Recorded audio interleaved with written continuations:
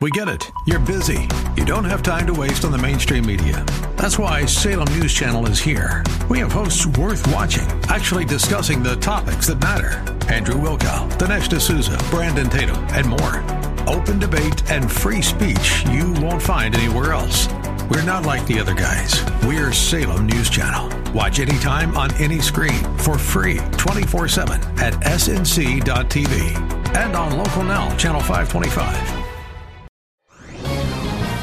This is Albert Mohler for townhall.com. You may have missed a very important announcement from the Trump administration on the so-called contraception mandate from the Affordable Care Act. The administration is now making extremely clear that religious employers, and specifically Christian organizations, cannot be required to violate conscience in the contraceptive mandate.